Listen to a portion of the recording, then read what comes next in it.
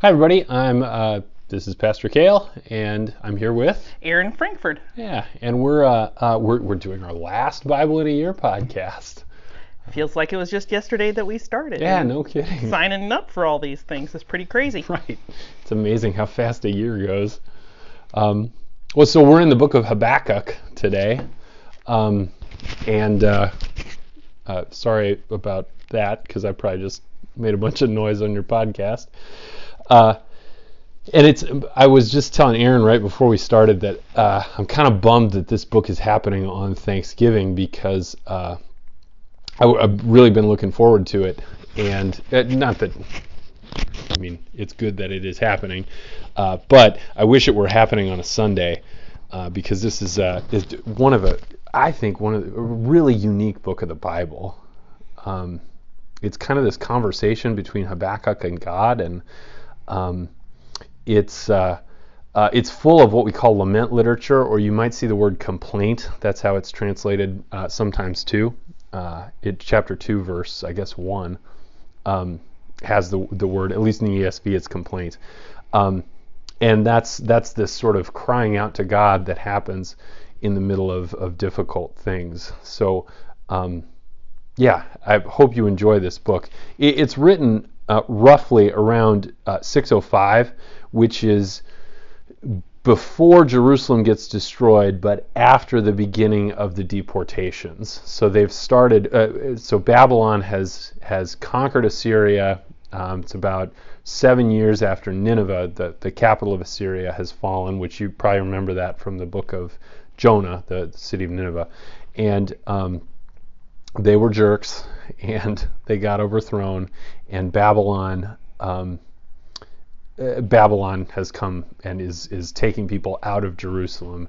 And in 586, so about 30-ish years, no, about 20-ish years after Habakkuk is written, they're going to come in and just totally wipe out Jerusalem. And so that's the time that we're living in, and you'll recognize the book of Habakkuk uses the word Chaldeans, and that's Babylonians. I'm sure there's a difference in what it means, but I don't know what it is. So when you see Chaldeans, Babylonians is just read Babylonians basically. I mean, that's kind of our background for this book. It's one of the minor prophets. It's a real short book, only 3 chapters. So hopefully you'll enjoy it. And Erin, let's go to you. What did you think? Well, I guess, like we talked about, I initially thought there really is nothing new under the sun. You feel a little less alone because they're going through some of the same things we are today. And I think as you get older, we realize every generation has gone to. Mm-hmm. There are different people being hurt or injustices happening to, but it's always somebody. Yeah, right. So gosh, you feel a little less alone. I also thought it was neat that God talked back to him. He didn't just cry out and then have to lean on his faith and the readings that they already had. He actually got a communication back. Right. Yeah. And it was a little less harsh than he was with Job. Right, exactly. But some real common ground there. Absolutely. Like, I still made all these things. Mm-hmm. Yeah. And I'm in control, and it might be a minute. It made me think of the phrase somewhere else in the Bible, I think maybe Matthew, I don't know, but where a day is like 1,000 years to the Lord. And so, just wait. It's going to be a minute, but it will happen, and what I say will come to fruition. Yeah, right. Yep. Yeah, I always sort of wish God operated on my timeline, but he never does. Literally ever. Yep, that's right. But then sometimes great things come and I wasn't even expecting. I always think, gosh, I couldn't even plan that better. I would have never thought of the way that would happen. Right. And I think this too, you have to say, like, God, like, how long does this have to go on for? I guess I didn't realize the deportations took place over like 30 years. Mm-hmm. Yeah, it's a long time. So this would have been between the first and second phases? I believe so, yeah. I think that's right. That is a long time. Mm-hmm. Yeah, it's a long time to be under the thumb of Babylon. Right, and then you're gone for that time period too. Yeah, that's right. And then it's 400 years to the New Testament. Mm-hmm. That's a long time to think that God's still with you and making plans, and you need to remain in the faith. I've always thought there's some comfort there too, because when at least like when I read the books of the Old Testament, I think, boy, all these stories about God doing all this amazing stuff, and it's been 2,000 years, and not much in the way of like, but when you think about it in terms of the actual timeline of the Old Testament, there's centuries where it's not that he doesn't do anything, but there's no, it's not so obvious to us. Right. There's no Mount Sinai kind of thing happening, and there's no parting of the Red Sea or anything like that for even hundreds of years in the Old Testament. And then you think, would it matter? I mean, they fell away in a century after a sea being split open and crossing through, and then next thing you know, we're wandering in the wilderness because we're being disciplined. Yep. Yeah, that's right. Yep. Yeah. Well, a lot of stuff to probably dig into here as far as specifics in the book.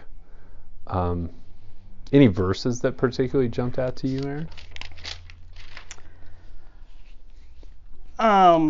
Yeah, I'm putting you on the spot. No, it's probably the one where, but you are going to be living by your faith. Yeah. Regardless. I also thought, write this down on tablets. God's not trying to hide anything. Right, yeah. I'm telling you this is happening. And then I think, gosh, it'd be easy to judge, but the same thing happens with us. I'm telling you this is going to happen, yet we keep living like it's not because it seems like you have forever, probably like at this time. Yeah, absolutely.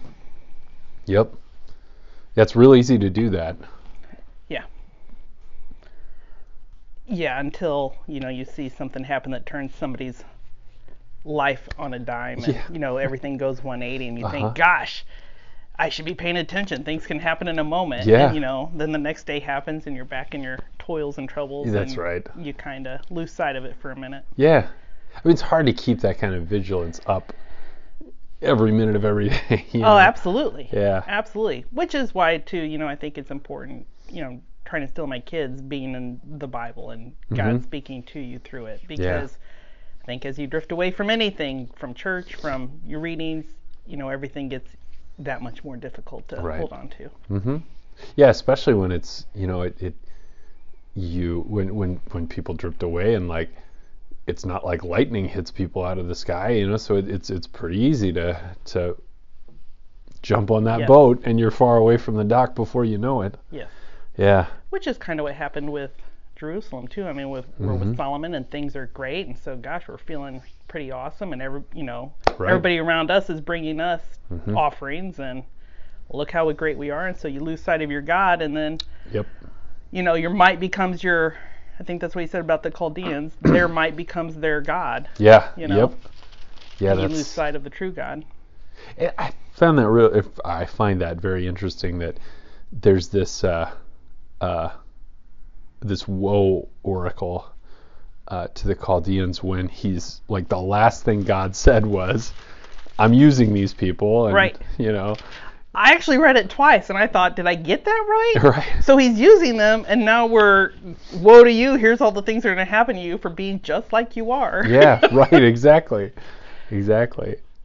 Luther had a quote, and I think it's one of those quotes that I just chew on a lot. And he said, I hope I get it right, but he said, there is a devil, but he's God's devil.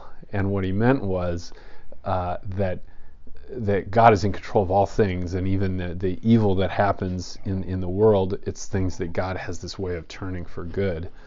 The Chaldeans coming in and murdering everybody is something that God uses for the purpose of kind of bringing Israel back to who they're supposed to be,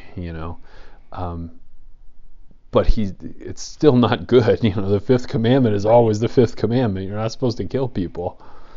So that is always a tough thing to think about. I often think that with a sermon you preached where you said, going in to somebody's hospital room and saying, but God works everything to the good of those who believe on his name. That's not always comforting at that time. Yeah. I think those are both kind of similar things to wrestle with. we let this happen, but we call it for good, but it's still bad. So why are you letting it happen? Because that's still my loved one. You know, especially when it hits close to home. Like, you still allowed these guys to be, taken away. Right. Yeah, absolutely. And that.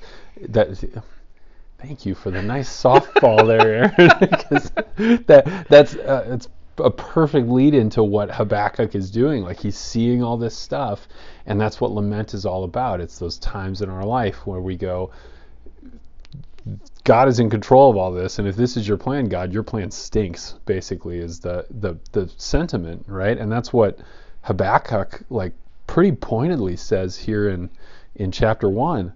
How long will I cry for help and you won't hear me, or cry violence and you're not going to save me? You know, right? It's very raw prayer, I think.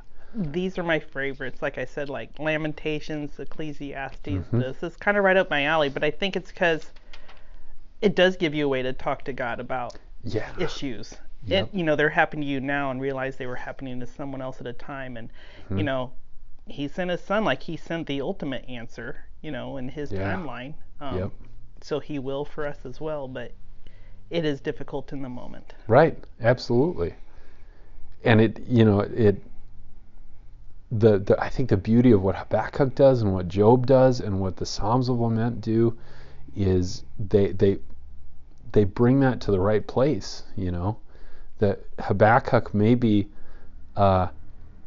angry and maybe frustrated and maybe, beaten down and maybe even, bordering on irreverent in the way that he prays, but he's praying, like he's bringing those things to the one that he should be bringing them to. It's kind of like he's not going talking behind God's back to everybody else but the problem, except the one who can do anything about it or give you the answer. Exactly.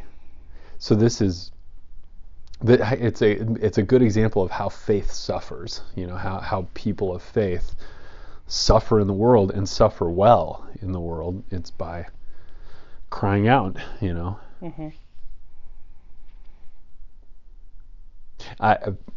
It always strikes me with stuff like this how, very often I've had people sitting in here or when I was next door in the office sitting in there and saying things like, I know I'm not supposed to question God and that kind of stuff. And there's an extent to which that is true, that we're meant to recognize that God sent Jesus, as you said. And so he's proven, even when it was very costly for him, that he wants what's best for us. And so there's a sense in which that's true. But, when you read Habakkuk, he's absolutely questioning God. In fact, he's kind of in God's face. And God doesn't say, he doesn't beat Habakkuk down for doing that. There is a sense in which he goes, well, I'm God and you're not, but it's not, how dare you, Well, he's close enough to you to be able to count the hairs on your head. So it's not like he doesn't know what we're thinking. Yep. So we're not surprising him in any way, and we're not the only ones thinking this either. So it's not like it's an uncommon thought, but his ways aren't our ways. So he knows that, so he's going to have to talk us through some of this. Right. Yeah, that's right. Yep. There's a quote by Derek Kidner that he wrote a commentary on the Psalms, and it was on Psalm 88, and it said something to the effect of, the reason this is comforting that we have prayers like Habakkuk's in the Bible and Psalms like the Psalms of Lament in the Bible is because it shows us that God knows what people sound like when they're desperate. I thought, that's really good. Yeah. Well, and Jesus wept. Yeah, right. Like death isn't a good thing. These things aren't good things. So it's hard to be joyful in those. But for him at the end, it kind of reminded me of Luther. No fame, no wife. If I lose all of these things, essentially, if I don't have food, I will still take joy in the God of my salvation. Yes, that's such a great part. Yeah, I think Luther stole some of that from him, just rephrased. Yep. But it is. Even though all this would happen, like we're like the chaff in the field that gets blown away. Like, Yeah. I mean, this too will end. Right. And unless Jesus comes while you're living. Right. Yep. Yeah, I'm glad you brought that last bit up, because it's in fact those last 3 verses are the verses that we're gonna use for the Thanksgiving Day service, and it's such a really cool part of Habakkuk. Yeah, definitely Holy Spirit inspired, because you can't just say that on your own. Yeah, right, exactly. The movement in this book, I think, is really an important thing, and most Psalms of Lament do this. They go from the lament part and the crying out part and the requesting part, and the overall movement is from lament to ultimately thanksgiving. And that's what Habakkuk as a whole in the book does too, Yeah, David did that a lot in his Psalms, I guess. Yeah. Like, yeah, you're having me chased all over the place too, but I trust in you. Right. But I think that's what this does too, is gives us a way to work through it. It gives you a point to start at. Yes. And gets you through to where you can be thankful again. Mm-hmm. Yeah.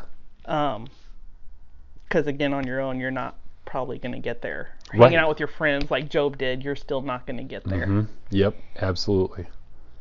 When that's the whole point of the Word of God is that it's foundational. It is also foundational, but it's formational for us, right? I'm not just reading about Habakkuk going from sorrow to joy. The point of God's Word and the point of what the Holy Spirit is doing is trying to actually bring me from sorrow to joy when I read Habakkuk, or when I carry those lessons with me until I'm sorrowful the next time, and then can find my way back to joy and praise, even in the midst of things like the fig tree not blossoming and fruit not being on the vines and so on at the end of Habakkuk. So.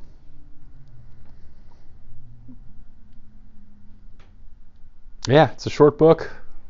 It's a good one. It is a good one, and I think it's good for us to be doing this because it makes you read things you maybe don't normally read, but this is a great one to go back to. I keep track of some prayers in the Bible that are meaningful to me to be able to go back to, and I would have never found this one had we not been forced to read it. Right. But it's really good, and it's good to see. It brings, I think, forth all these people of the Bible that, you hear a lot of the main ones, but I know even as Sam Eric's cousin said, it's kind of like Isaiah and the other prophets. Yeah, that's right. So we get to see all these other prophets and what they're going through as well. Yeah, definitely. Yeah, so now you guys all know where I get the Isaiah stuff from.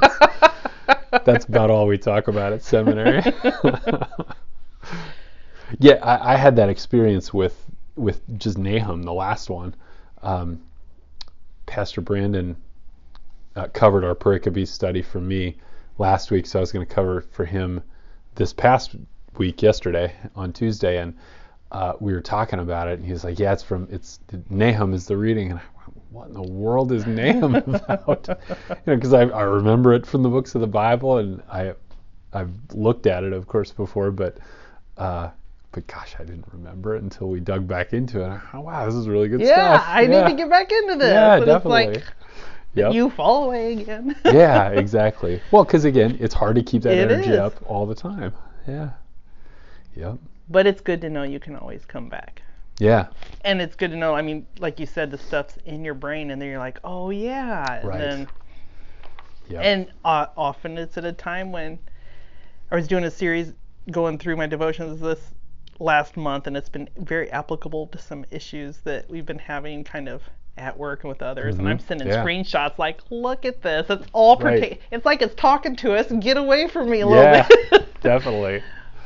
But it's always good to be able to go back to, and the more you're familiar, the more it's kind of in your back pocket, and you can reference at any time. Definitely. Well, before we'll do our 5 takeaways here in a minute, but before we do that, Erin, let's just, since this is our last one of the Bible in a year, let's take just a minute and kind of reflect on, I know you guys were I mean, you kept up with it pretty well, I think, throughout the year. It's funny, trying to keep kids on course with this and doing this. It's funny how, I mean, if you can fight through, like you have to fight through anything, I think, eating healthy or making a change in your diet or your personal life or, your devotional life or anything. It's hard to make it a habit, but once you do, then I'm like, I think we could take today off. And my kids are like, no, what are you doing? Right. So it's a good way to make it more of a habit and it, expose us to more of the Bible and what's happening and having it kind of, like I said, all in your back pocket. And you're not going to remember everything, but you can always go back and then you get a little bit more, or, Holy Spirit brings it forward at a certain time of your life. But I think it was good to keep it at a fast pace. Like going through Proverbs, I had never read Proverbs kind of in one sitting. A lot of times it's pieced out. Which is hard. It was so hard, but it was so neat to see the themes over and over. And you see these main themes, and you're like, oh, that was back here, and that was back here. Yeah. It was kind of cool to read it quickly like that. Yeah, definitely. Any, I'm asking you this and trying to think of my answer to it too, but any thoughts on what your favorite book to read this time was? Oh gosh.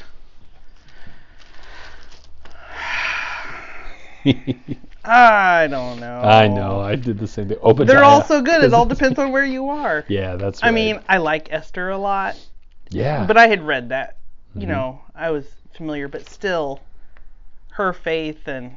Yeah. God's not in there, but he's in there. Yep. And other people acting in her life to help her make the right decisions. She's not on her own. God's always given us people to speak into our lives if we're willing to listen. And that takes you into Proverbs, like be willing to listen. I think it's just great reading it. Yeah. All kind of in that. I can't name a favorite. Get out of here. I don't know if I Revelations is great, like helping you through. Yeah. I've read it a few times now, so I'm not very creative, but this has actually helped me think more creatively and more with the right side of my brain and starting to see the symbolism. And so that was good to go through. I'll tell you, for me, I think we did both Thessalonians here fairly recently in the last couple months, and one thing that I had always kind of sort of made my eyes glaze over is when we talk about like Paul's timeline and his missionary journeys and that kind of stuff. I can never keep them straight, and I've been through them a number of times in like Sunday school and then undergrad and then seminary, and I don't know. It's one of those things that I've hit a whole bunch and just never really grasped. Right. So it was fun for me with Thessalonians to kind of put the book in the timeline of Acts and make it go and sort of go, oh, this is what was going on with Paul, and this links up pretty well with what's in 1 Thessalonians and 2 Thessalonians. So I think that was I don't know if those books were my favorite to read necessarily, but it was definitely one of my favorite kind of things that I pulled out of this Bible in a year thing. So yeah. And you mentioned, I think you did Ecclesiastes, right? You said that beforehand. That's always one of my favorite ones to read. Yeah. Which sounds terrible. I guess I like the depressing stuff. I don't know. It makes you feel less alone. Yeah, that's right. Yeah. Yep. Well, there's a bunch of stuff you could take away from Habakkuk, but I'll give you, here's a couple things that I think are good takeaways for us. One, and we actually hit all of these. One is that God is in control of even evil things. Remember, the Chaldeans at first are his instrument, and second are his the recipients of his judgment in Habakkuk. So notice that. The second thing I think we really pull out of this book is that God invites us to pray honestly to him, whether it's angry or whatever it is. He invites us to pray very honestly. I read this book. I may have said this before on the podcast. I don't remember, but it was right around the time that my dad died earlier this year, and I was reading this book for a class. It was called Abraham's Silence, and it was about Genesis 22 and how Abraham does not do what Habakkuk does when he's told to sacrifice his son. He doesn't talk back. He just goes and does it. And without going into too much about what the book's about, basically what the author was trying to give to the church was this idea that God would like us to be dialogue partners with him, not just sort of silent about everything that happens. And that was, for me, like a pretty life-changing thing, actually. I read Job and that kind of stuff before, but to have it really spelled out by this guy that God, that it's okay when I'm angry to express that to God. Anyway, so Habakkuk is a really good example of that we pray honestly. And reverently is a good idea, but honestly is okay. And then third, this movement in Habakkuk is a really important movement from sorrow to joy, that we move from praying honestly and even praying angry is an okay thing. We're not supposed to stay there. That's not and that's not to say there's a timeline on it, or that everybody's experience isn't a little bit different there. But it is to say that the goal of God's word is to move us out of a place of anger, out of a place of sorrow, and into a place of joy. And you mentioned, Erin, that David does that an awful lot. If you want to see a great example of that, Psalm 13 is kind of the textbook example of what a lament looks like. And you'll notice it's only about 6 verses, so it's real easy to read a couple of times, and you'll notice that movement to praise and thanksgiving. And then finally, and you brought this up right at the beginning, Erin, it's a great example of the fact that God hears and answers prayer here in Habakkuk. We get his answers, like his half of the conversation now is through reading. So we've been listening an awful lot this year as we've gone through the Bible together here at Zion. But in Habakkuk we see, direct conversation between God and the prophet. And we kind of very often, at least I kind of very often, sort of wish God would do the same thing. But, he's chosen to work differently now because his revelation is ultimately complete in Jesus. And we do have something that keeps giving back, like the Bible. So, all right, everybody. Yeah. As someone famous once said, it is finished. Have a good one, everybody. We'll see you at church.